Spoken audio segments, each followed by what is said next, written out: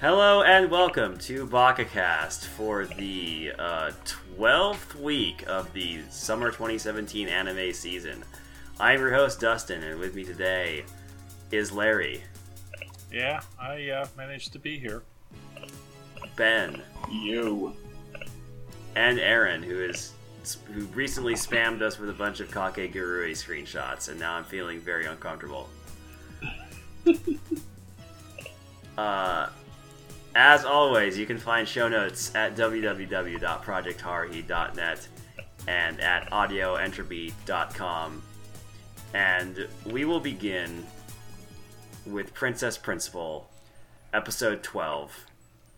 You know, I figured it wasn't going to end well, but this really didn't end well.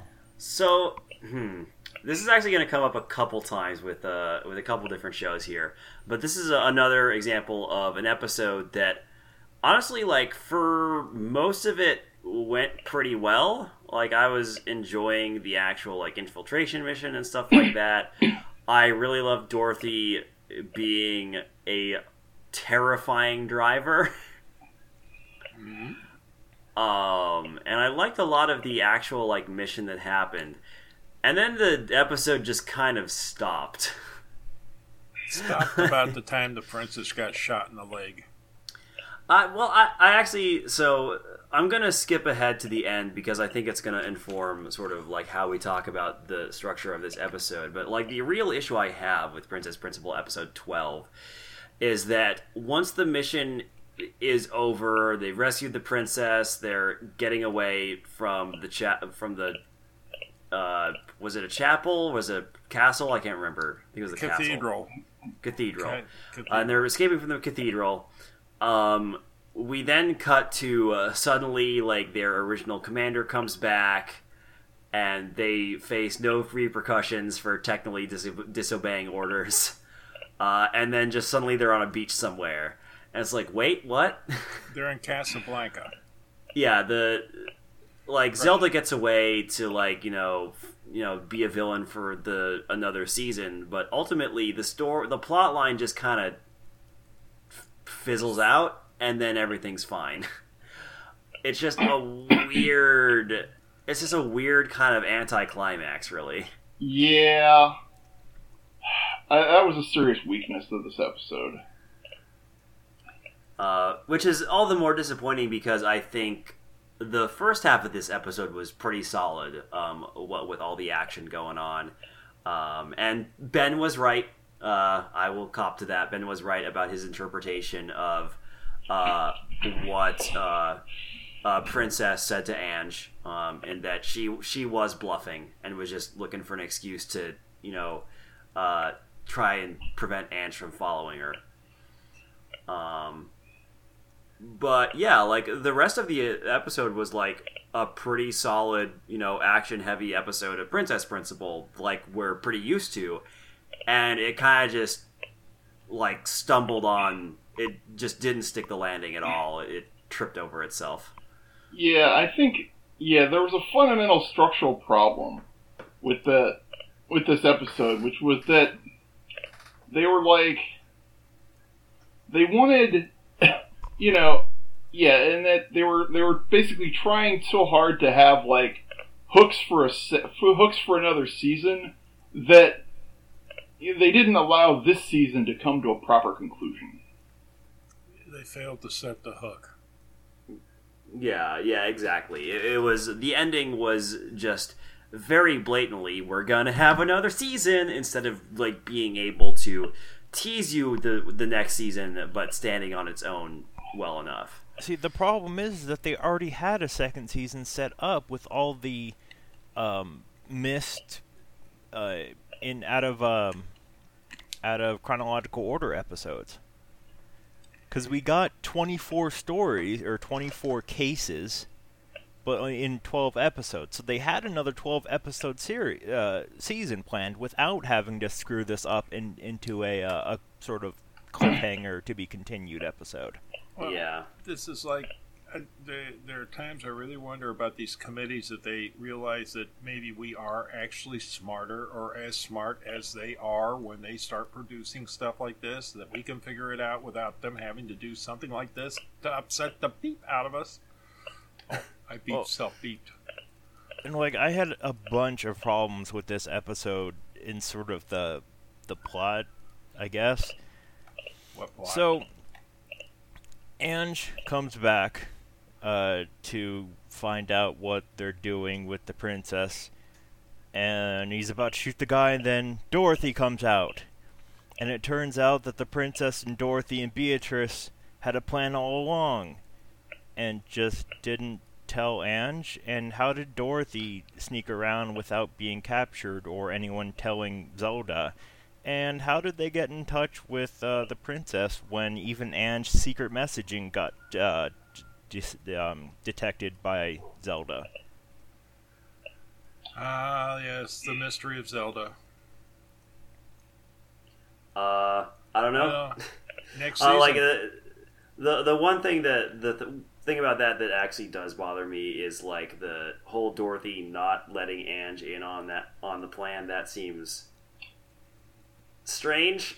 Yeah, and it served no purpose other than to add the drama to the end of the previous episode. Yeah, so I don't know why they went with that. Also, like those are certainly like plotting issues for me. Ones that don't bother me a whole lot, but they're certainly there. Whereas, like, yeah, I agree. Like the major issue for me while I was watching it was with the structural issues. But looking back on it, I do agree that there were some strange character decisions. And Strange. how did Chisei get her sword and bombs inside? Okay, now you talk about Also, Chisei. Chisei probably did that diplomatic thing. I'm with the diplomat. Yeah, they still wouldn't allow swords and bombs inside the place with the queen. Hey, don't, I'm just going on diplomatic privilege. Also, the the fact that the captain dude who supposedly is following the princess, etc., doesn't think anything is up when the princess is tied up and then gets shot in the leg. He's just like, maybe we shouldn't. Wait, what? Oh yeah. Yeah. Well, that was a kind of duh moment. To be fair, he eventually comes around. Yeah. Yeah, Well enough for him to get eventually, dead. and then he acts like an idiot and gets shot. It was It was a Homer it Simpson was real moment. dumb. Duh. And then Zelda gets away because why not? She's got one of those floaty thingies that everybody's not supposed to have. Oh, that was at least plausible. Plausible but dumb. Well, no, She's not a good character. Well, Just no, have I mean, Chisei kill her and be done with it. Well, Uh, it worked back. I do admit I'm far more interested in the whoever is behind Zelda than I am about Zelda herself. Right. Oh, it's the military dudes. Because Ted the thing about that actually sort of makes sense. It sort of scans in that the way this whole political military situation is set up is that the Commonwealth and the Kingdom are are in a stalemate. They're very closely matched, so that even the smallest advantage could tip it for one side or the other. And so I guess some bright sparks in the Commonwealth military figured that, an assassination plot against the Queen, even if it didn't work, would throw the kingdom into enough chaos that the Commonwealth army could get an advantage. Well, why they're doing it makes sense. We're just saying that Zelda herself is kind of a dull character. Yeah, she was not very well developed at all. And all in all, yeah, Aaron's criticisms of the plot, yeah, this episode was definitely not as well constructed as previous episodes, and it still had, it still flowed reasonably well. It was reasonably well paced, and I still It got lazy. I still overall liked it, but it could have been It better. wasn't on par with the rest of Princess Principal. Yeah. Like I said, it got lazy. Yeah. Yeah, So I can agree with that. I think my favorite scene in the episode is when Chisei and her delegate comes up in the ox-drawn carriage. You betcha. Oh yeah. It's just like, wait, what? Yeah, you betcha. Like, where did you get that? And how long did it take you to get from wherever you were to that cathedral? We started 2 days ago, but you don't need to know that. Yeah, that was pretty good. And the guards are just like, what? Are we supposed to let them through, or what do we do with the? Anyway, other than that, and then, as I had predicted, 3 podcasts ago at this point? Yeah, beach episode ending. Yeah, that it ended on a beach. okay, that was fun. That was fun. Yeah, I am fine with the idea of it ending with them relaxing on a beach. I have an issue with how they got there. And the fact that no one would notice that the principal of a country is out of said country. Oh, it's like, oh, that's strange. The princess is just suddenly on a beach somewhere, huh? Yeah, she took a vacay. But yeah, I do like that their vacation gets interrupted. My main issue is just with how they got to that point in the first place. There was some connective tissue missing. Yeah. Yeah. Which hopefully maybe somewhere along the line we'll find out about. But I give this episode a 4 and the series overall a 5. I'm gonna give this episode a 3 and the series overall a 4. Yeah, I'm gonna give this episode a 4 and the series overall a 5. A low end of 5, but still, Yeah, I'm gonna go with 2 for this episode and 4 overall, with these past 2 episodes dragging it down from a 5 to a 4. Yeah, they were not the greatest. Also, it ends in lewd hand-holding. Oh, yes. Yeah. It's fine. It's not gay if it's hand-holding. Are you kidding? That's the closest we'll ever get to a... to a Yuri ending. Yeah, to a Yuri ending. Anyway, let's move on. Yeah, to Made in Abyss episode 12. Have at it, guys. Well, let's see. Rico's still silent, which made the episode pretty good. Yeah, I mean most of the episode is exchanges between Nanachi and Reg with some interesting world building about the nature of the curse. Oh, and the thing is I think Nanachi knows what Reg really is, and she's just waiting for him to wake up. Yeah, right. Because it's been hinting that Reg's memories of his interactions with Rico's mother have been sealed somehow. Lisa. Yeah, Lisa. Right, and so we're just waiting for the moment when these memories become unsealed, which is probably not going to happen this season. Well, next episode's an hour long. Yeah. No, it's not going to happen. Yeah. Although the next episode should be pretty good. One hopes. Yeah, but that means if the episode's good, that means that all 3 main characters are going to be. I just want to. I guess at the end, Nachi's what to do with Miti kind of sort of that came out of left field. No, it made sense in a way. Well, I thought he was going to ask him to do her in, and not Miti. Nah. No, did they explain what Miti is? Yes. She used to be very human. Okay, yeah, but what her current power is? No. Okay. Then I will wait. Except she drools all over Rico.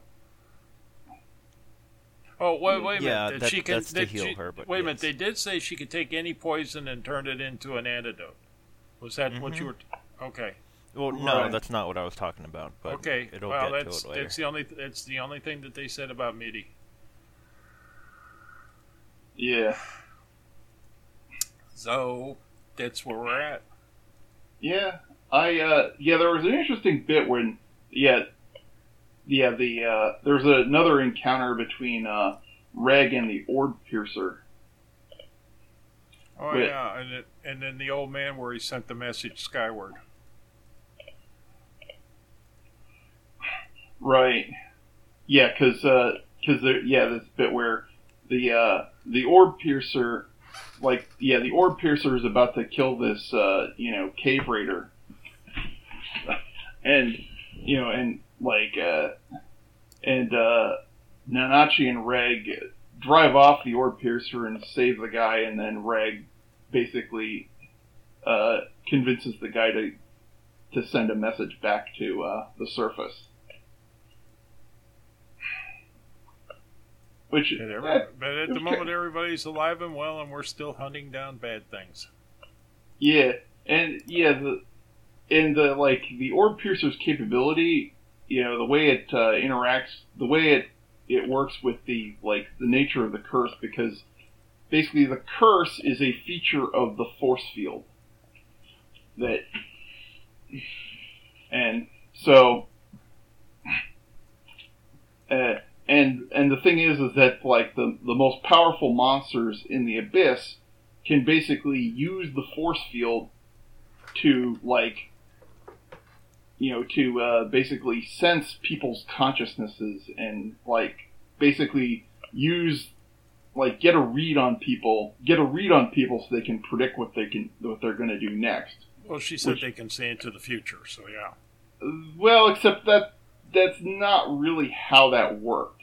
That's not how it played out in the encounter. It was not really reading the future, because if it could read the future, then there's no way Reg would have beaten it. What it was basically reading Reg's thoughts. At least that's how I interpret that. And that's how they explained it in the manga. Yeah. And so they defeated it by basically having Reg act without thought. Okay. Just by reacting to Nanachi's orders through the radio. So yeah, Which was pretty smart tactic. oh yeah, except for the first time she hollered at his ear, like, duh. So and then the part that I'm sure that's important, and I hope we'll find out about, was on the surface the youngest member of the orphans almost died, and we don't know why. Yeah, right. There's there's this reference to a birthday disease, Yeah. which he miraculously gets cured of for some reason. Or he didn't have, one or the other. Yeah. So I wonder what could be with that. Aaron is loving this. Yeah, it's pretty good. Yeah. Well, okay, folks. Newsflash, if you haven't figured it out already. Somebody else has read the manga and knows what's going to happen next and is not telling us. But that's okay. I'm like That's that okay. with My Hero Academia and everybody's speculation about that. So, yeah.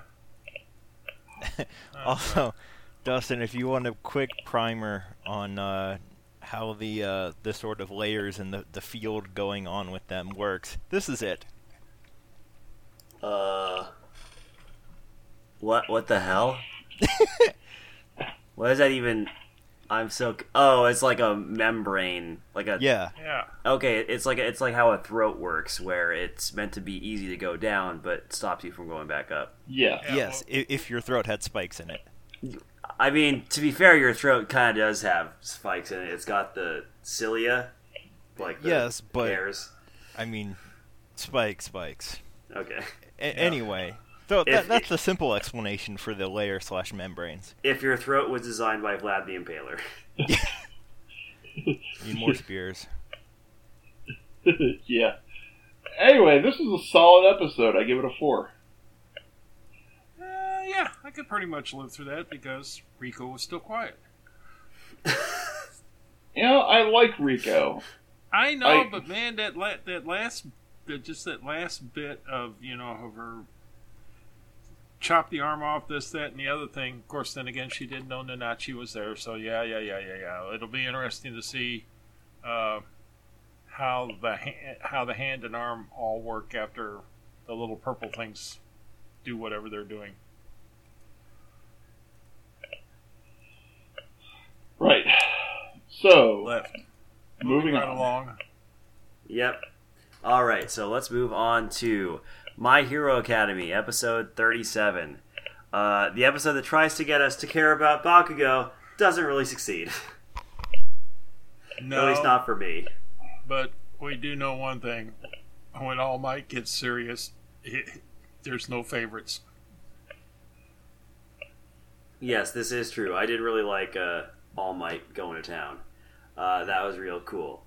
And I did like how they did eventually not defeat All Might, but escape from him. I did like how they worked together, but honestly, this episode just kind of made me... It kind of just reinforced my opinion that Bakugo is not a good person. Well, he definitely has an issue or 6 or 10. Like, Bakugo's idea of, like, what makes a hero is that heroes are the people who can beat everybody up, which is generally not a great motivation for being a hero, let's say. Let's just hope he never turns to the dark side and joins the other idiot person. Mr. Everything decays when I touch it. Like, I can easily see him becoming just as much of an abuser as Endeavor is. Yeah. If not more so. I think Ben wants to say something, but he's not. No, I would be spoiling probably the next season. But yeah, My prediction is that Bakugo becomes a villain. Yeah, well, that's what I'm saying. He joins up with Mr. Everything Decays. I can neither confirm nor deny that. Like, I Bakugo know the one fired okay. dude. Like, yeah, Endeavor is the fire dude. Like, I know Ben's not gonna, and I don't want him to. I'm just putting that on the record as my prediction. Yeah. And then, The one that's supposed to be the rival. Yeah, so Bakugo is the rival of Deku. He has like he has the power to make explosions from his hands. And Endeavor is the dude with the fire powers, who's the abusive father of Todoroki, who's the rival of Deku, who's not a complete jerk. half hot, half cold. Yeah. And it's the half hot side that he wishes he never had. But you don't always get what you want. Oh, it's all right. In the future, I see a small All Might that has anti-gravity powers.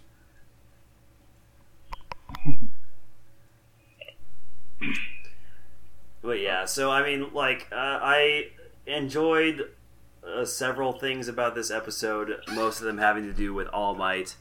But like, I still just super don't like Bakugo at all. Like, I think he's a more understandable bad guy now. Like his motivation for why he's such a jerk is more clear, but he's still a total jerk, and I really don't like him. Though to be in Bakugo's defense, he's not Mineta, so. Yeah, okay, I can go with that. Hey, well, I like this episode a whole lot. I give it a 5. I'm gonna give it a 3. I'm going to give it a 4. All right. just because of the reason it doesn't get a 3 is that tongue lashing that Recovery Girl gives All Might at the end. Oh yeah, that was good. It's like, can't you? It's like, didn't you think to hold back a little? You're running in there like you got an army on your case or something. Come on, and I gotta fix these people. Come on. Yeah. All right. So let's move on to Rage of Bahamut Virgin Soul, episode 23. Half of which I really enjoyed, and half of which I just despised. Well, oh boy. I gotta say, Alicent went out exactly how he deserves. Pathetically. Absolutely, yeah. Alicent went out exactly the way that, through the exact same tactics he used to murder Maguro, and that's by someone stabbing him right in the chest when he least expected it. And he just is a complete, pathetic loser. And the last thing he sees is his comrade pitying him. And go to hell, Alicent. You deserved every bit of suffering you received. That was extremely cathartic, and I give the show props for how it handled Alicent's death. I also give the show props for the really rad fight scenes with Lucifer, Joan and what's his name? Azazel. Yeah, those were great. I especially really liked seeing John go to town on the Onyx Knights. Yeah, and it was one of the. It neatly resolved the whole thing where it made clear in previous episodes that the Onyx Knights were basically sacrificing their lives to gain increased power in the short term, but you had to know that they were going to hit a wall, and they did it right when they were fighting Jean and Azazel. Yeah. So that stuff, all great. No issues with that at all. I think. I think for the most, I think up until the final few minutes, this was a very solid episode of Rage of Bahamut. Where it all comes crashing down is the final few minutes where Kaiser gets Rita to take him across the ship on a basically undead surf wave of zombies, which is hilarious. Yeah, Bridge of Undead. Yeah. And as John and Azazel are about to very rightfully murder the hell out of the prince,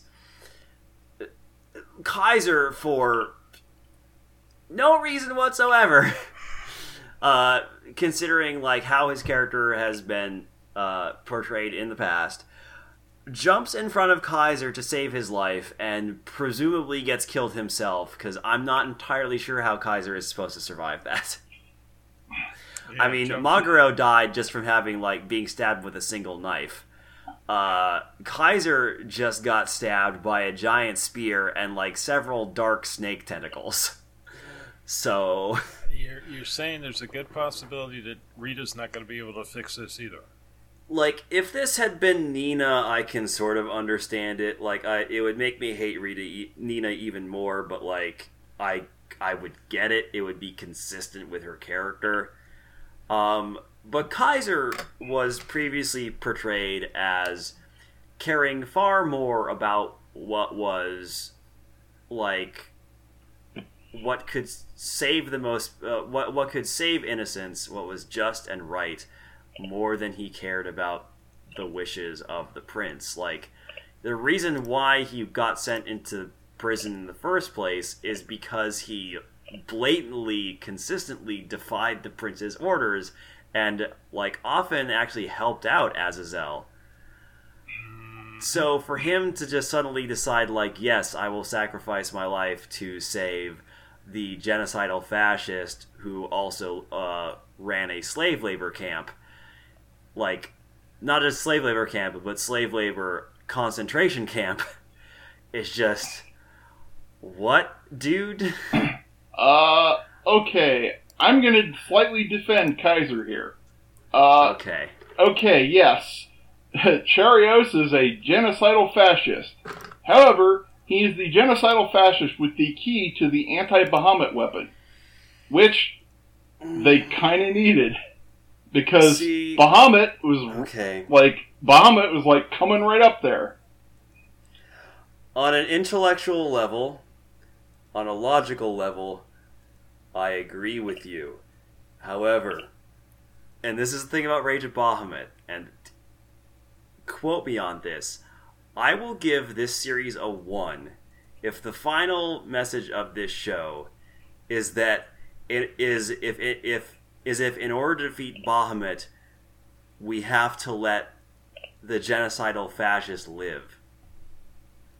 That is garbage, and I absolutely hate that seems to be exactly the way that this show is going. Is that, it's all worth it because he killed Bahamut. That. I'm gonna. Yeah, I'll make a note of that, but I'll bleep no. it out, but I had to do that because I just feel but so strongly about this garbage. Okay, yes. If Charios actually lives through this, I will definitely knock points off this show's final rating. But honestly, I'll knock points off even if it's just like, it's a noble sacrifice where the armlet takes his life in order to kill Bahamut. I will still be like, no, screw you. Or the big line is, tell us what you really think, Denozo. Because ultimately, noble sacrifice lives through the end. Same message either way. And that is unacceptable. Man, it's just so disappointing that this is how this series is apparently ending. A series that had up until throughout the first season and about a third of the second season been going extremely well, honestly.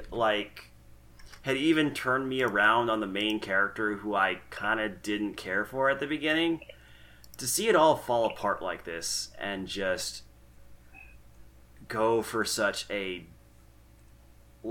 detestable direction with its main antagonist / apparently presenting him as an anti-hero is just, oh god. Yeah, I agree that trying to make Charios into an anti-hero rather than a flat-out villain is a seriously wrong direction, is a serious flaw with this series.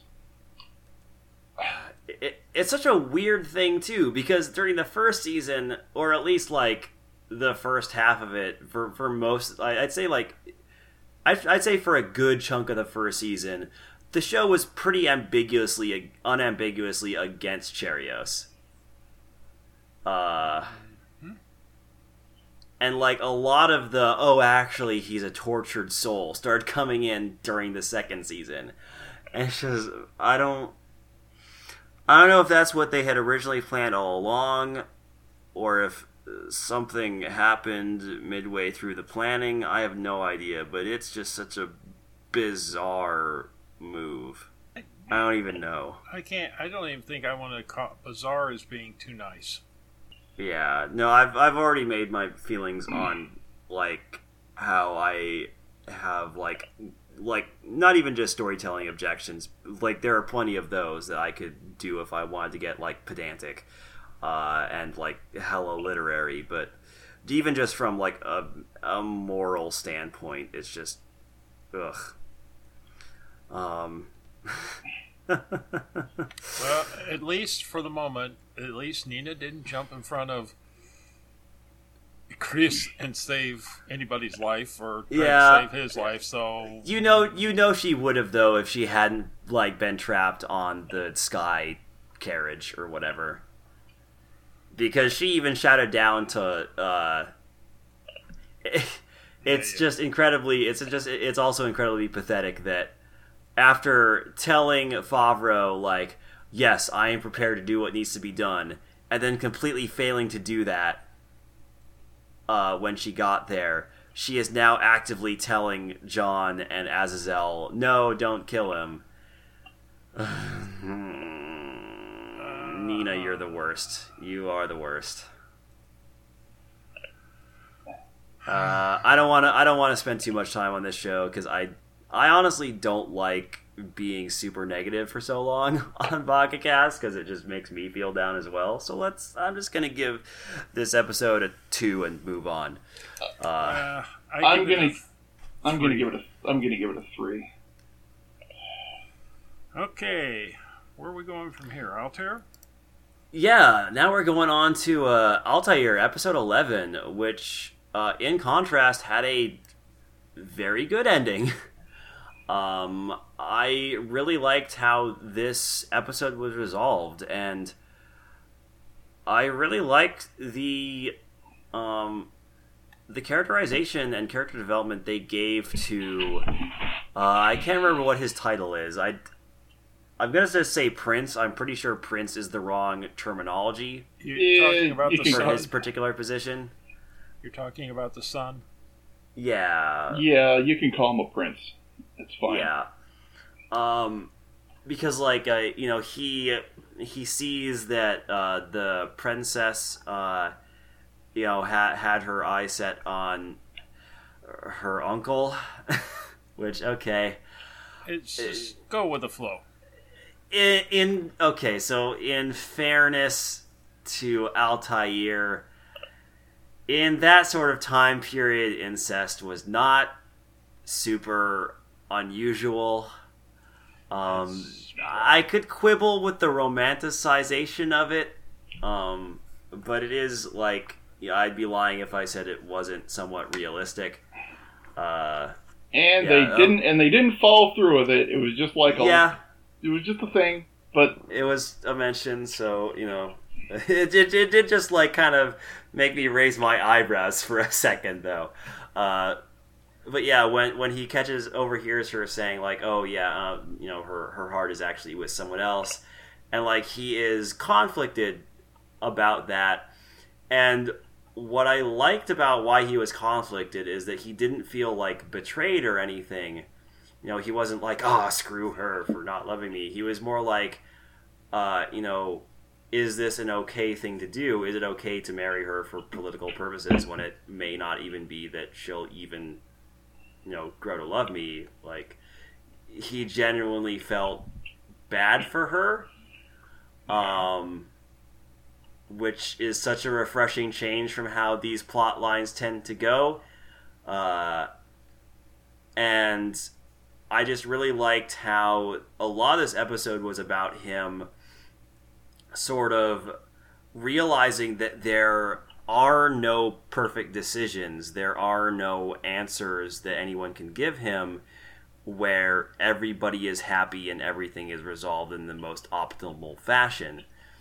And what he has to learn to do is pick the option that his own ethics tells him is the right option, regardless of what consequences may come from that, because otherwise, how are you going to live with yourself or even be able to follow through with your decision if you don't in your very soul believe in your decision?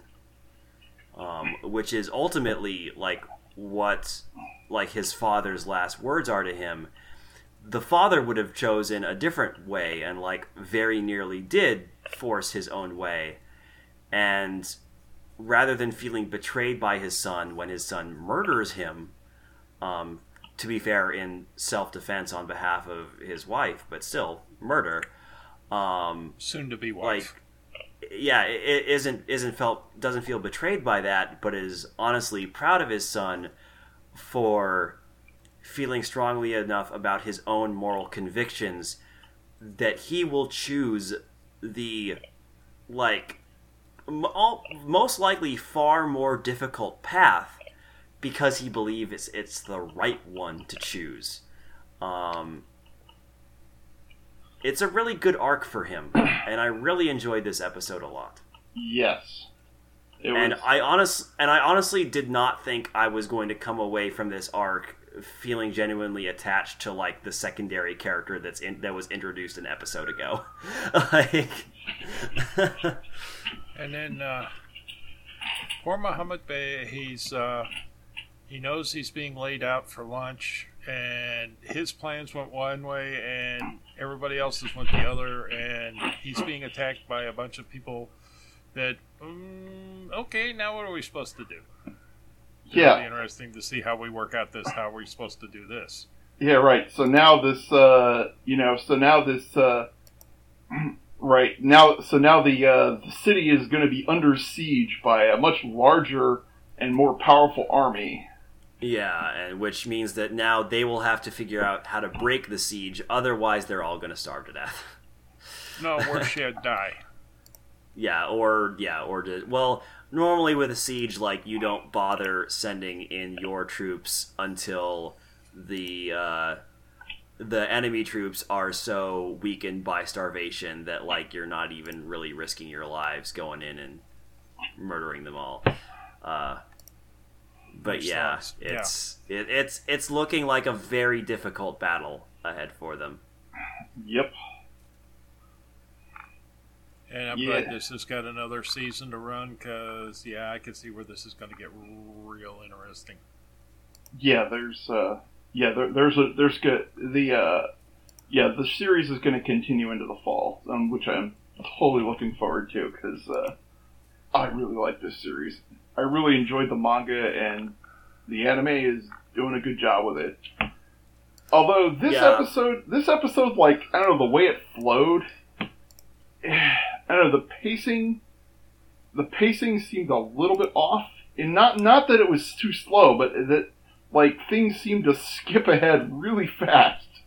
I can agree with that, though honestly that was in some ways good for me, simply because with Altair's normal pacing, I've mentioned before, my attention tends to drift. Yeah, there was a yawn in there, we heard, yes. Yeah, so it helps keep me more engaged Focused? in the details, which is why I had a lot more to say about this episode than some of the others, because like I was like glued. Paying attention. There were a lot fewer instances where where a bunch of people were talking for like 5 minutes and my attention started to drift. So yeah, well, for me it felt like they were skipping over some connective tissue between scenes. Possibly, like I don't really remember any particularly egregious examples of that. Like, I honestly can't point to anything where I felt I was missing anything important. Yeah, they didn't miss any plot relevant details. It's just the flow felt off. That was all. But it's not a huge deal, and the story is still compelling. So I'm gonna give this episode a 4. I'm going to give it a 5. I'm going to give it a 5, actually. Yeah. Okay, me and Larry are agreeing. Nice. Wait a minute. The world's moving. I can feel it shaking. That's incredible. That's all right.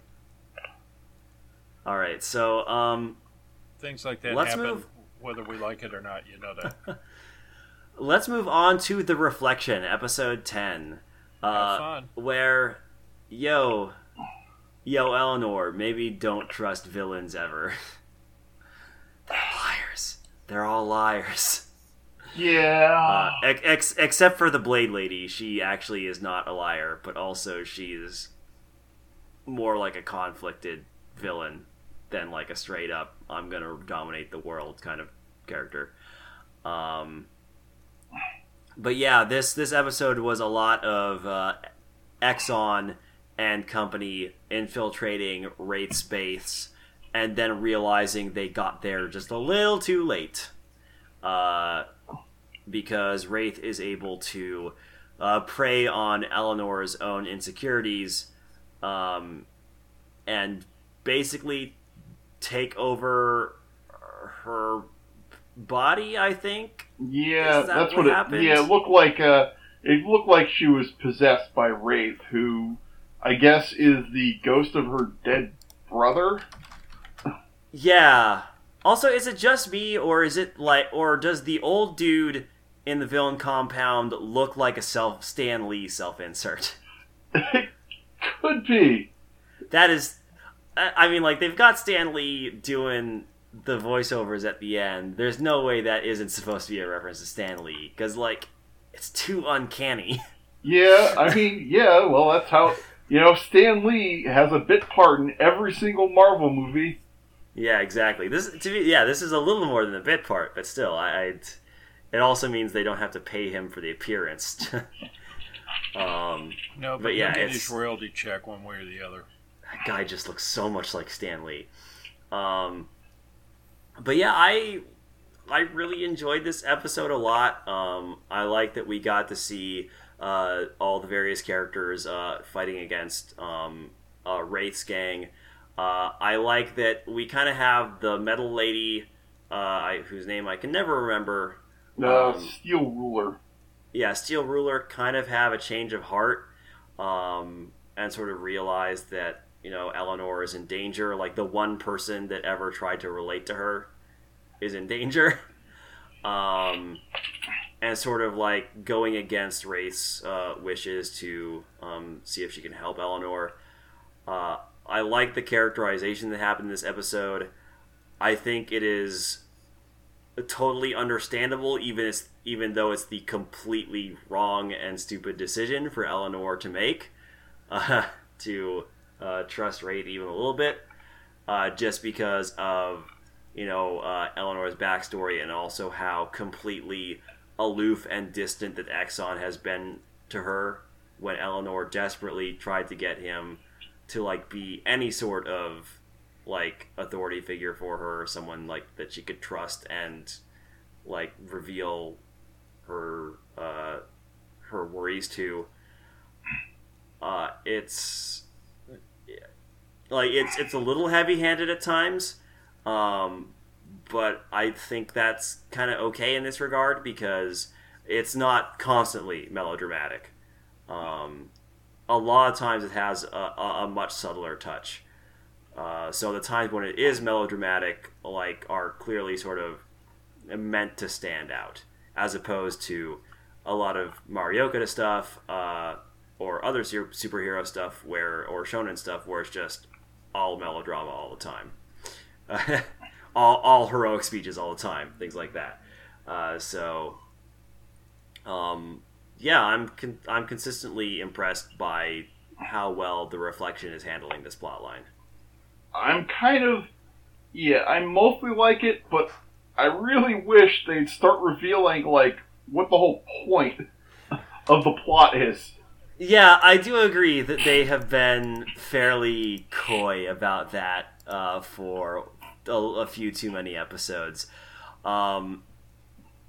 Though on the other hand, there's something about that I kind of like, just because, like, for the most part, we have been so confined to the perspectives of the heroes, who they themselves have no idea what the grander picture is, that I can kind of understand why they're being so coy, because they want us to feel like just as lost and paranoid as the heroes are. Because ultimately, the heroes are the ones in the position of, like, are in the underdog position. The villains are the ones with the most knowledge, the most powerful position. And so, in a way, I almost like that they've been that coy, just because it makes you feel what the heroes are feeling. Kind of, like, desperate and, like, trying to figure out what the heck is going on, what they need to do to survive.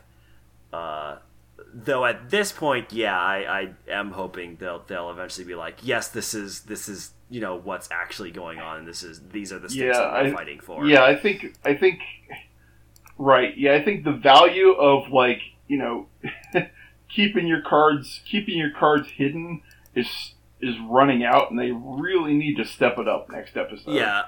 I agree. I think definitely next episode, especially since things have escalated so much, that we should know the stakes by the next episode. But yeah, otherwise, like, I greatly enjoyed this episode. I'll give it a 5. I will give it a 4. All right. Let's hope this show sticks the landing, because it's been pretty impressive so far. Ben, let's talk about JoJo's Bizarre Adventure, Diamond is Unbreakable. Yes. Yeah, I finally finished it up, and I wish I'd finished it earlier, because it was awesome. I really enjoyed it. I still... maybe this makes me a JoJo hipster, but I still don't like Diamond is Unbreakable as much as Phantom Blood or Battle Tendency. I think those first two arcs of JoJo are still the best that I've seen anyway. But Diamond is Unbreakable is certainly a lot stronger than Stardust Crusaders was. Its cast was, for the most part, stronger. Its stand battles were far more creative and inspired for the most part. Its humor was generally better. It still had some awkward, kind of cringy moments. Yes. The scene in particular I'm thinking of where I just I'm not sure about this was when Kira is confronting the quote unquote his son, but really like the son of the man whose body he took over or he changed himself to look like, when he's confronting the kid in the bathroom because he knows the kid took a video of him. And JoJo's is like, you know what we should do? We should just, draw the child penis. I'm like... Yeah, that just... Really? Yeah, that scene made my skin crawl. Yeah, I was like, I want out right now. I'm glad I didn't watch that. But Kira, I think, is, a really good villain and is actually a lot different from the main villains that JoJo has had in the past, because both Dio and the super vampires, the super beings in Battle Tendency, both of them were classified as extremely powerful, extremely intelligent individuals. They weren't just they didn't just have godlike powers, but they were extremely smart. And the way every JoJo has beaten them in past series was basically having to out-clever them. And there's, that similarly happens in Diamond is Unbreakable, but with Kira, you get the impression that Kira himself, isn't all that super intelligent. He just happens to be, lucky and good at thinking on his feet. Because, every plan he makes is spur of the moment. And kind of out of desperation. And, no more is that better encapsulated than in one of the very first scenes where in one of the very first episodes where he has a significant presence, which is, where the JoJo group just happens to accidentally take his sandwich bag that has the hand in it, and he's like, oh crap, I have to get that bag back. And the whole episode is basically just this slapstick comedy almost of him trying and failing to get the bag back until the very end. And yeah, it's a much different this JoJo series has a much different relationship with its villain because of the nature of how kind of fly by the seat of his pants than Dio or the super beings were. And I think it's a really fun dynamic for the most part. Well, yeah, that's about it.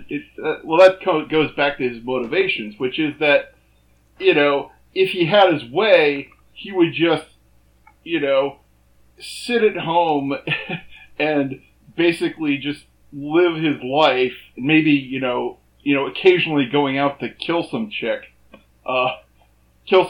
when I guess the frustrations and stresses of ordinary life get to him too much. Yeah, but his motivations are very much also unlike the previous antagonists, where both Dio and the super beings want to rule the world. Yeah. They want to dominate the world, where he's just I just want to be left alone. Yeah, right. Yeah, so the thing about him is that, he is that, right, his goal is security, and he's very risk-averse. Yeah. Whereas, Dio and the Pillar Men, their flaw was that they got cocky. Mm-hmm. Whereas, whereas Kira's not like that. And what I really liked was the way Hayato stepped up. Even though he had no powers whatsoever, he becomes the key to defeating Kira.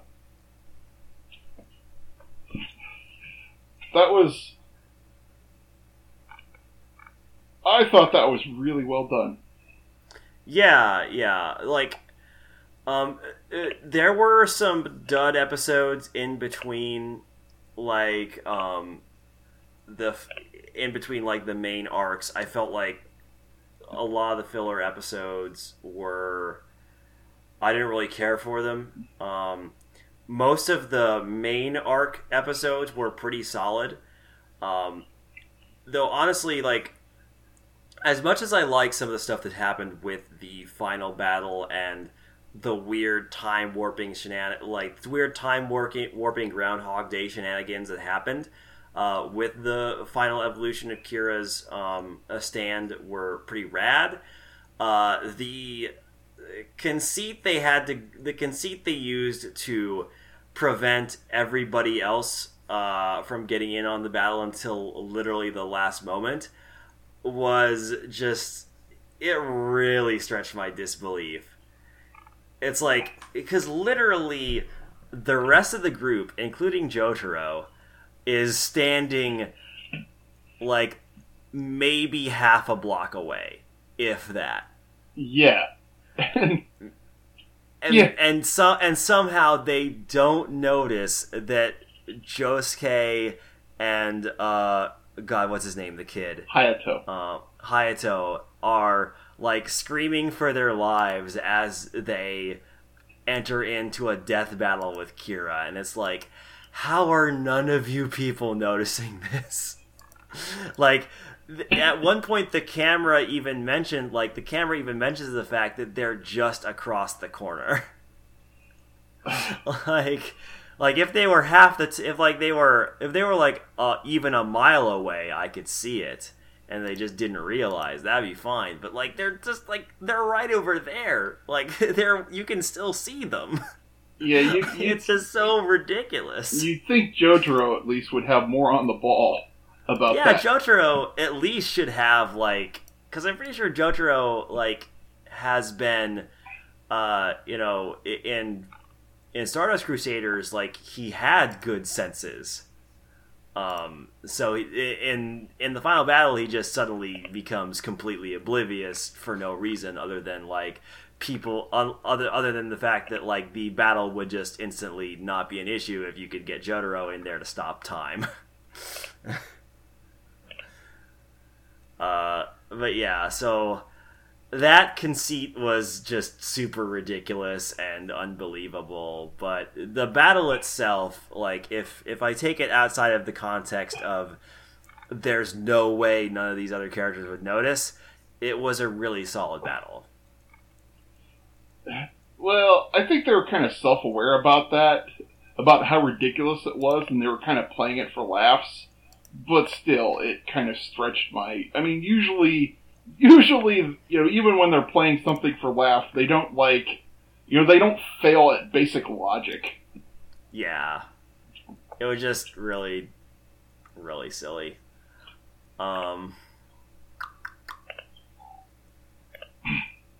Yeah, I'm trying to think of what else to say about Diamonds Unbreakable. I did super the very end of Diamonds Unbreakable, where the person who kind of gets the last laugh is Kira's first victim, the ghost girl. Reimi Sugimoto. Yeah, who gets to send him to hell, and then she gets to go to heaven, and it's just a super cathartic ending. So, Yeah, that was super nice because a lot of times JoJo does not necessarily end on cathartic endings. Well, I do like the way that I do generally like the way they check in with all the characters. Yeah. And and say like, okay, yeah, this is what's up with these people. Yeah, that's something that was mentioned by one of my friends, Melissa, who like made a point to say like she enjoyed how in Diamond is Unbreakable there's a very there's a very consistent theme of community in the show and how important like community is and how important those bonds can be. And like she made the point that I think is right that like Kira would not have been able to hide as well as he did if the people of Morio like paid attention to what was going on outside their own little bubbles. Like what gives Kira anonymity is everybody else's like ambivalence. And what ultimately defeats him is the characters, specifically Josuke, building bonds with other people. Oftentimes people who were once his villains, and like having everyone come together to each do specific things in service of a greater goal, to the point where the way that he's defeated is by everybody surrounding Kira,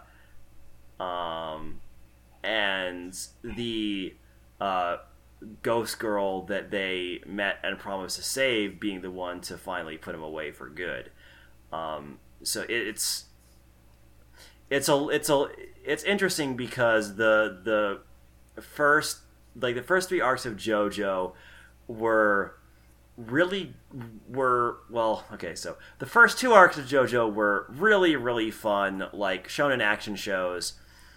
Stardust Crusaders had its moments, but like, so regardless of their quality, they were largely shonen action shows that didn't have a whole lot to say about anything outside of the fact that, like, being a hero and punching a vampire is good.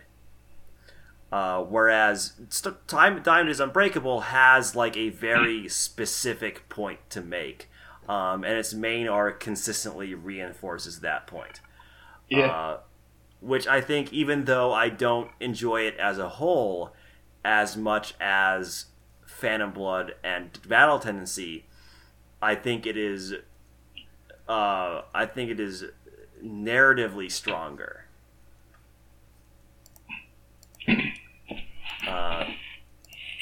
But yeah, anyway, that's my take on it.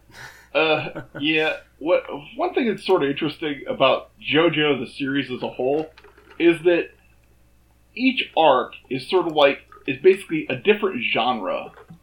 It plays with like a different genre, a different like movie genre basically. Like Phantom Blood is plays like a horror movie, and Battle Tendency, plays like just an action movie, and and Stardust Crusaders plays like a road movie, and Diamond is Unbreakable is sort of like one of those like Dark Secrets of a Small Town kind of thriller. Yeah, it is Twin Peaks as seen through shonen. Yeah. Complete with like the oddball but well-meaning townspeople. That is one thing I absolutely respect a lot about JoJo's Bizarre Adventure, is that Araki has absolutely no qualms with completely reinventing what the series is at like a moment's notice, to the point where like he got rid of the Ripple after 2 arcs, basically. Like, it occasionally pops up, but it's mostly irrelevant at this point. And then even further on, I believe after Stone Ocean, he does Steel Ball Run, where like the series completely changes yet again. And most recently also with Joe Lion changed completely again. And talking about Stone Ocean, what I'm really looking forward to, that one's a prison escape. Yeah, and and let's see, Invento Oreo is a mafia movie. Yeah, it's just I love that Araki is such a flexible author that he kind of just uses JoJo as a template by which to play it out with to play around with different types of genre fiction. I love him for that, and it's why I think he's one of the most talented manga authors of our generation. Yeah. So, all in all, I'm going to give this series a 5. I'm going to give it a 4. There were there were a lot of filler episodes that I kind of just didn't care for, or I felt were mediocre. I think the main plot line was, for the most part, very solid. And also, I liked more of the cast than I did in Stardust Crusaders, possibly because, for one thing, Okuyasu is far less of a terrible person than Polnareff is. He's still just as much of a moron, though. Yeah, he's an idiot, but he's a good person, whereas Polnareff was frequently like a gross boy. And also I think that Diamond is Unbreakable developed its side characters a lot better than Stardust Crusaders did. But at the same time, like, it also wasn't as... I will still hold up Battle Tendency and Phantom Blood as being sort of like the absolute perfect length.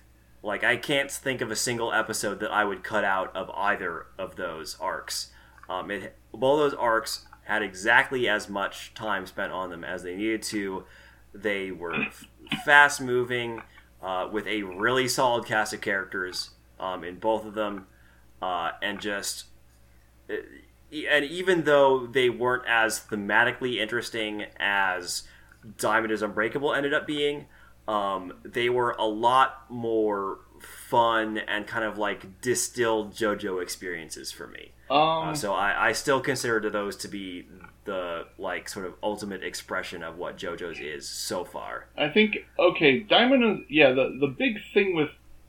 comparing Diamond is Unbreakable to Stardust Crusaders, I think...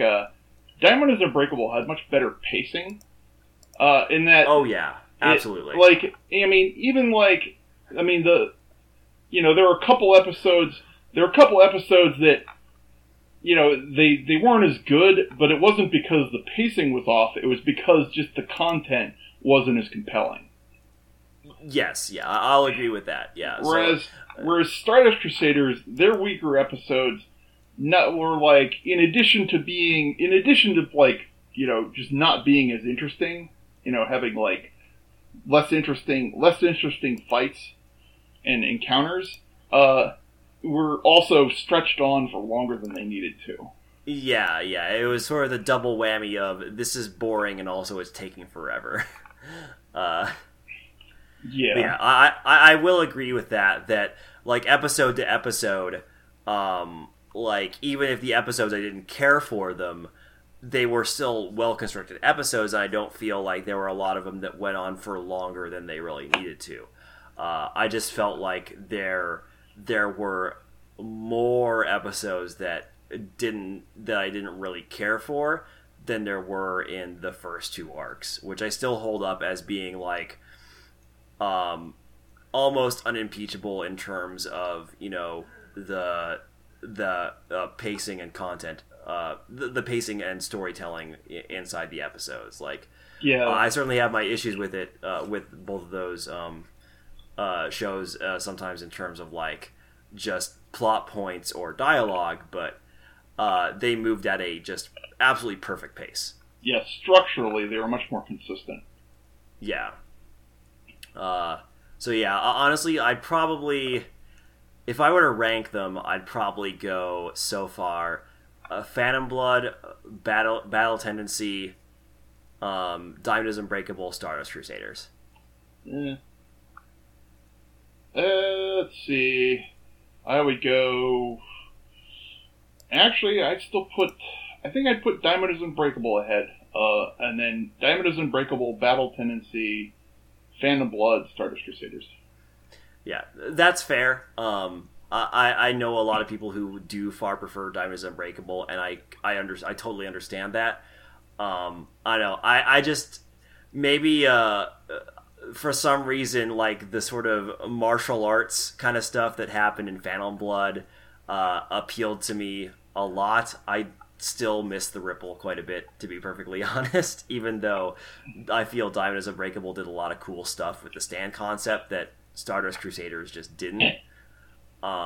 Yeah, well, but also I will fully admit to liking Jonathan Joestar a lot more than a lot of other JoJo fans do. Young Joseph was, I think the best JoJo. And I would not argue about that. I think that's totally fair. He almost gets there for me as well. I just love how earnest Jonathan is. But I think both of them are extremely solid characters. But yeah, anyway, that's all I have to say about Diamond is Unbreakable, I think. Mm-hmm. And I think, God, what is our next arc? The next arc is going to be Vento Ario, which is about... Right, Vento Ario, with Dio's grandson? Yeah, it's, Giorno Giovanni or something like that. Yeah. He's going to be the next JoJo, and it's basically, a mafia... Oh, Dio's son, not grandson. Yeah. Okay. Yeah, and it's a mafia movie. Yeah, that'll be, I am pretty excited for that. It seems like a pretty neat concept. And also, after that comes Stone Ocean, which is the one I am the most looking forward to. I will be honest, a lot, because Jolene Cujo has a rad design, and finally we will have a female main character. Which, like, Diamond is Unbreakable did better than the other three arcs in terms of its female characters, but was still rather lacking. So it'll be nice to finally have far better female representation in the series. And what's an interesting thing about comparing Diamond is Unbreakable to Stardust Crusaders is that you could see, Araki, over the course of these two arcs, undergoing kind of a learning process of, himself figuring out, what he can do with stands. Yeah. Because, by the end of Diamond is Unbreakable, the way they used the stands was really, really clever. Yeah. There were still a few duds, but for the most part, all the stands, had really interesting and unique concepts. I think, whereas Stardust Crusaders, I don't think justified the switch to stands, except for in a few really clever episodes. One of them being, the orangutan who had a cargo ship for a stand, and also some of the stuff with Darby and Vanilla Ice. Diamond is Unbreakable really sells why Araki chose to replace the Ripple with stands, because the stands do things that just would not be possible with how the Ripple was set up in the universe. Yep. And he can get even freakier with his musical references. Now that he's run out of tarot cards and Egyptian gods, it's okay, he'll just name the stands after his musical references. So that way, he doesn't have to. He's not relying on naming just humans on them anymore. He can just name these bizarre, mental creations. And give the normal people normal names. I think that's about it.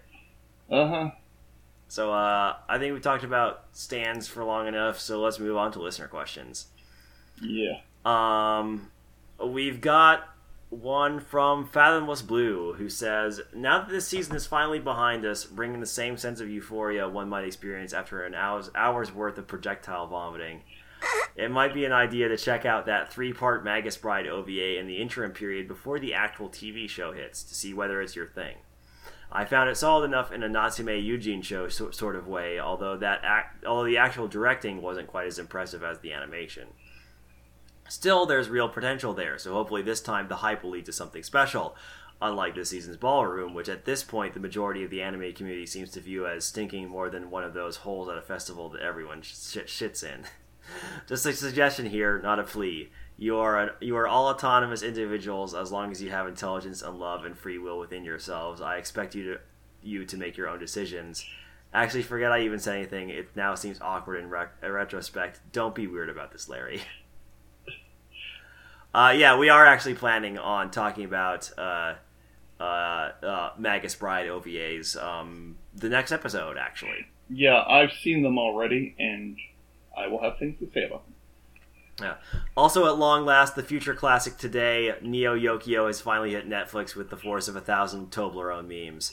I say it looks like Dustin and Luke's prayers have been answered, but that this might be too big for one section. Assemble the League of Audio Entropists. The beacon for help has been lit. I would actually kind of like to do a bonus episode with some other people from the Audio Entropy group. I think it'd be real fun to go over with Luke and Zach and whoever else I can wrangle. So I'll see what I can do about that. Wrangle. Speaking about which, that's an 11-minute episode that just highlights some of the best. Wait, what? And it is incredible. That's a YouTube video. Okay, I see. A voice from... See, I don't... As much as I want to watch that, I feel like I shouldn't, because I don't want to spoil myself for my genuine reactions to those things happening in real time. So I will hold off. It's a hell of a thing. So I have heard. I'm sort of curious as to how that show's going to play out, because I've been hearing a lot of crazy things about it, and yes, people have been tweeting screenshots of it, and it's like, what the hell? Yeah, it's a thing. All right. Then a question from Mark, who says, "Who's your favorite comic? Like Dave Chappelle, John Oliver, Bill Burr, the likes. Oh, who can forget Louis C.K.? John Oliver is good. I am a big fan of John Mulaney.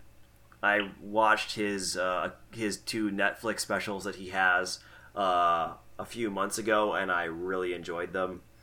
I'm also a fan of Paul F. Tompkins. I think he's pretty good too. And Bo Burnham is fantastic. So those are the ones I can think of off the top of my head. I don't have... I've kind of... I think I came in at the wrong time for Dave Chappelle, because I heard super good things about Chappelle's show, but I sort of never got the chance to watch that in its prime. And now that Dave Chappelle has come back, he's got kind of regressive opinions about things, and is kind of a bad person, so... Yeah, I watched a couple episodes of Chappelle's show. I really enjoyed the bits that I saw, but I never, saw a whole lot of it. Although for some reason I'm following a Twitter feed called Wu-Tang Financial. That sounds amazing. Which is a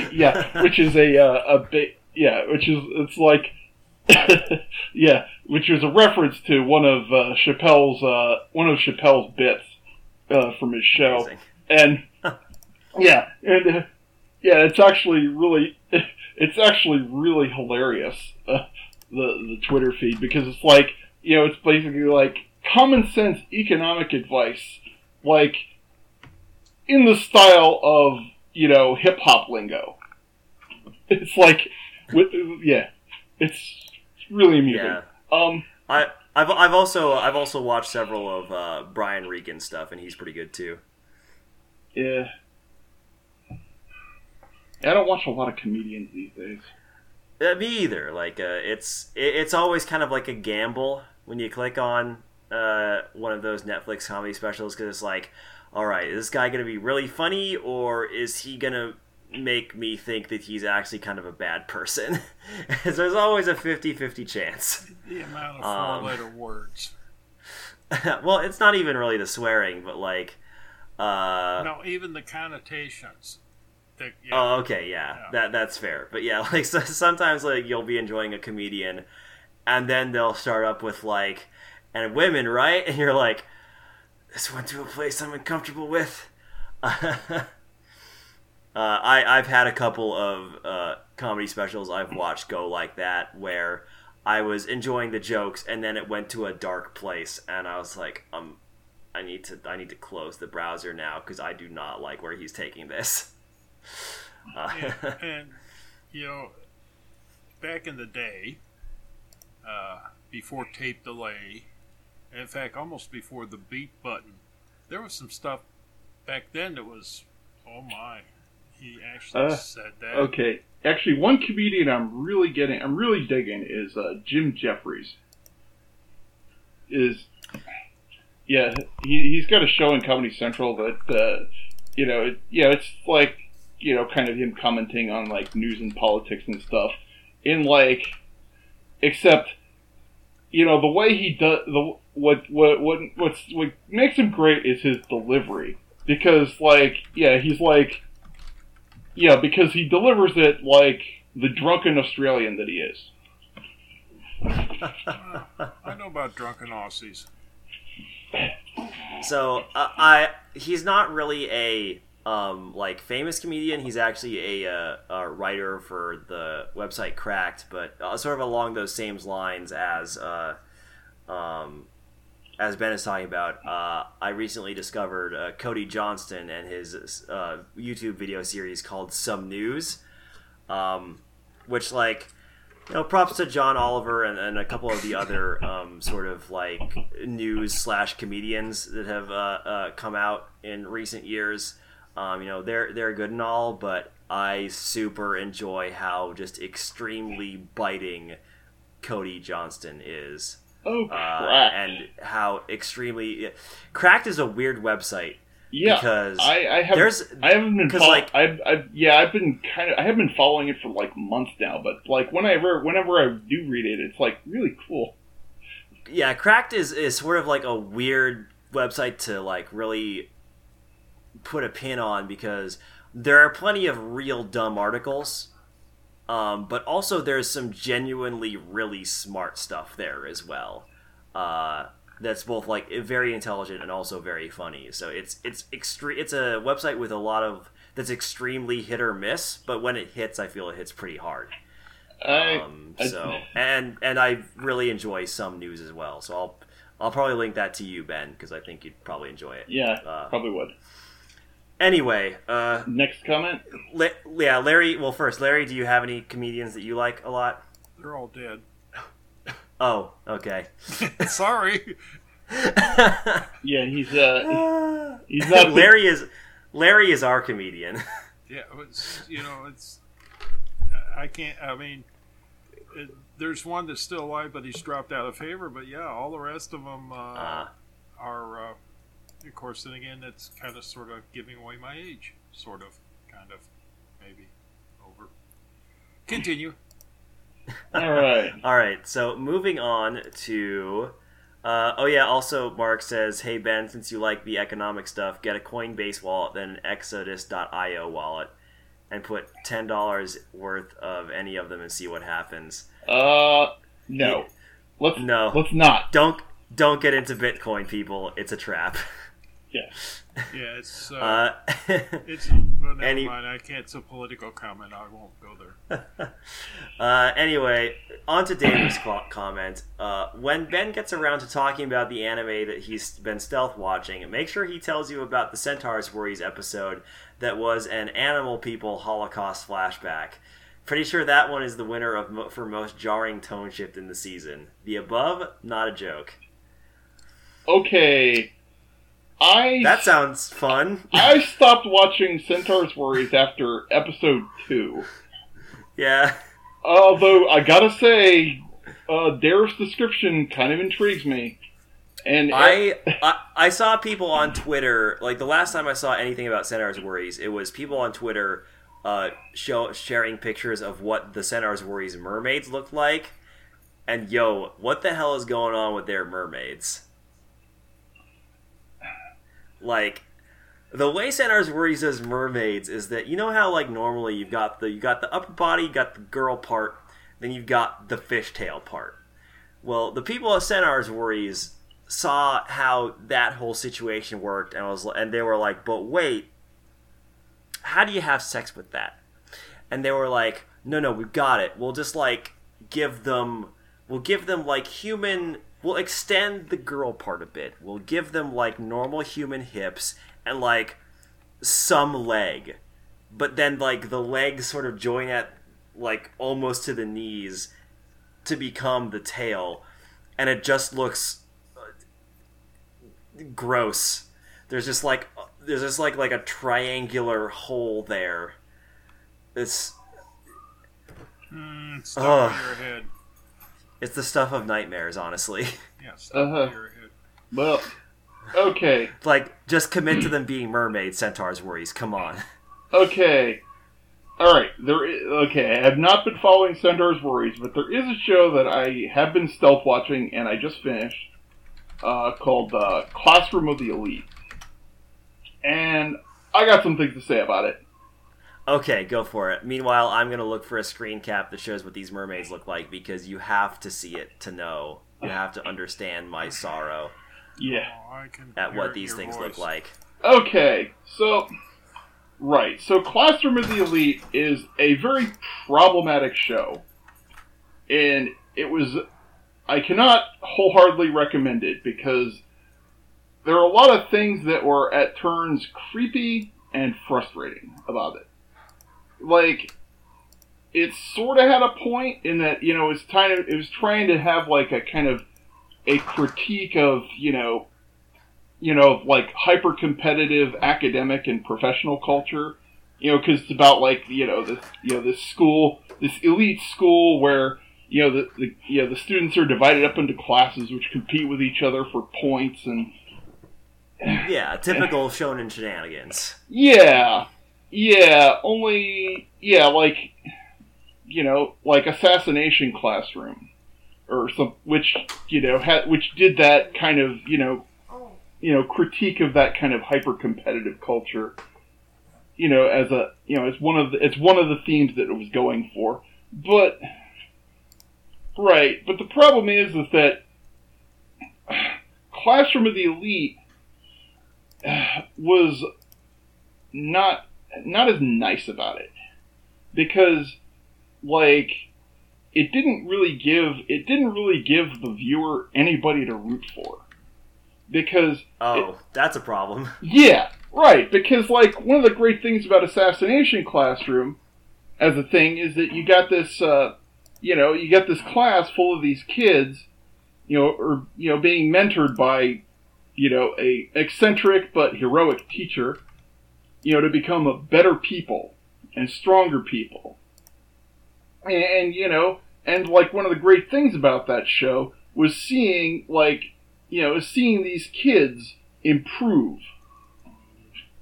both personally and academically, and take on like greater and greater challenges and triumph. This one, it's sort of, it has this sort of thing where, it has like this class, full of these, kind of, loser students, only the teacher is not much of a help, and the main character is, like, he, like, never, like, he sort of secretly arranges things so that, his classmates, overcome these challenges, but, the class as a whole never really improves that much. And the main character is, like, is really hard to relate to, because he never explains anything. Like, so all you get is, like, these tiny hints as to, like, what his deal is. Huh. Whereas, I find that rather annoying. Yeah, so the thing to compare, the relevant point of comparison is not actually, Assassination Classroom or Baka Test or any of those, but the show, My Teenage Rom-Com Snafu, where actually you can sort of see correspondences between, the main characters, because you got, the main character of this one is just like the main character of Snafu, and you got this kind of, bouncy, bouncy girl who just wants to make friends, and you got this kind of more standoffish girl who wants to, succeed, but, can't really relate to people.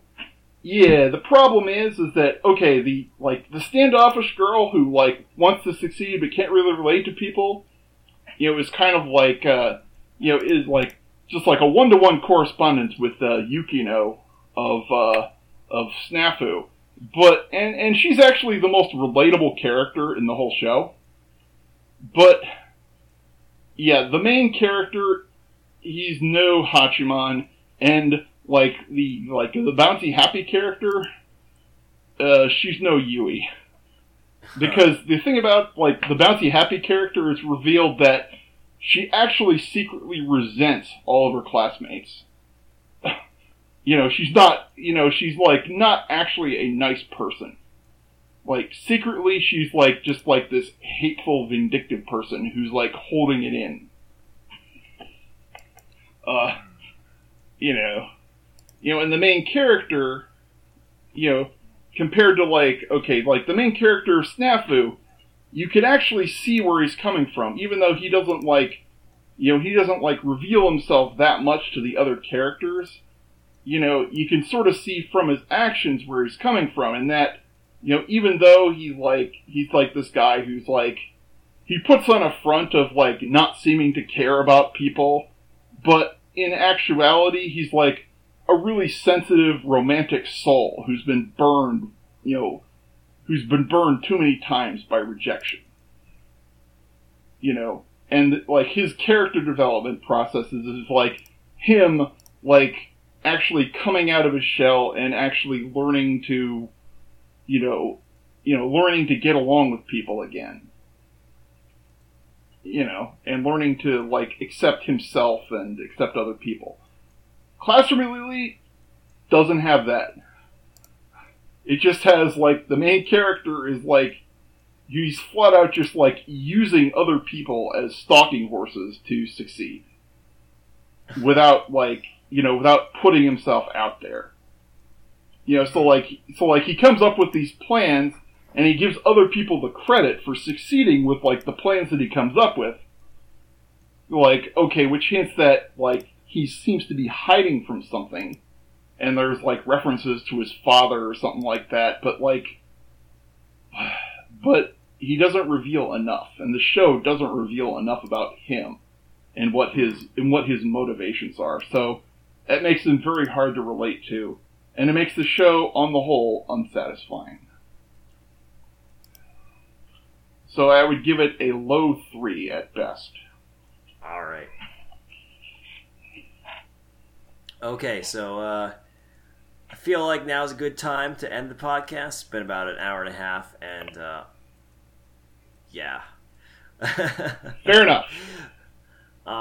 We'll talk about more stuff tomorrow, since we'll have a bit more time, so we'll have less episodes we need to cover overall. You mean next week? Yeah, next week. It's not quite tomorrow. It's not quite tomorrow yet. Right. Oh, for me, it's almost tomorrow. Next week, there's actually, I think, the first few shows of the next season are going to be coming out. Wait, seriously? Already? Yeah, yes, first. Because the next week is the first week of October. Dang, okay. Well, that'll be fun. Yeah, I've kind of already got my short list, and hopefully what you guys are viewing is on my short list. If not, which I guess... Yeah, I guess I should then take the time to mention now that we will probably be moving to a slightly different recording schedule. We're still going to be covering the same amount of shows, but I'd like to move BakaCast to a bi-weekly show, both because it'll help me edit the shows, not get so far behind, but also it'll give me more freedom to do other podcasts in the meantime. I'm gonna try and do more Skies of Academia stuff with Luke now that I've started that podcast. I put up episodes of that like a couple months ago and then haven't done anything with it in the meantime just because I've been too busy. Wait, what is this? Skies of Academia. It's a podcast I put out on Audio Entropy. I've got 3 episodes up so far. One of them about the idea of Skies of Academia is to look at specific games or specific genres of games to sort of analyze, what makes them what makes them like they are. What do they do well? What do they do poorly? How have they affected either their franchise or their genre, and sort of like what is their impact on gaming culture? So the first episode I put out was sort of like one of the prototype episodes I did when I had the Games Witticism podcast back on Viking Rocket Ship, where I did a special episode about Final Fantasy X and X-2 and how those games influenced each other and how they ended up influencing the future of Square Enix and the decisions they would make for their games, going forward. Then I did one about MMO design, and after that I did one about Nier Automata, diving into that game. So those are the episodes I have up right now, and I want to put some more out. Luke came up with a good idea for having consistent things to talk about for each episode. We're kind of going to go into we kind of want to use the podcast to dive into like really interesting games that are not necessarily like the big budget stuff, popular things that everybody has played, but sort of use it as a way of like highlighting really interesting games that do interesting things and tell and use interesting mechanics, and sort of analyze those as well. So, and then not always games that are like super good either, but ones that are sort of more mixed or even sort of bad but sort of interesting.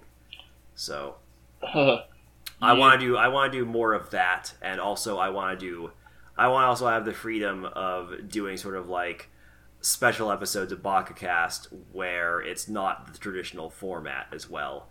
So that's the primary reason I'm moving to a bi-weekly format for the reviews as we typically do them, so I can have more opportunities to do other things.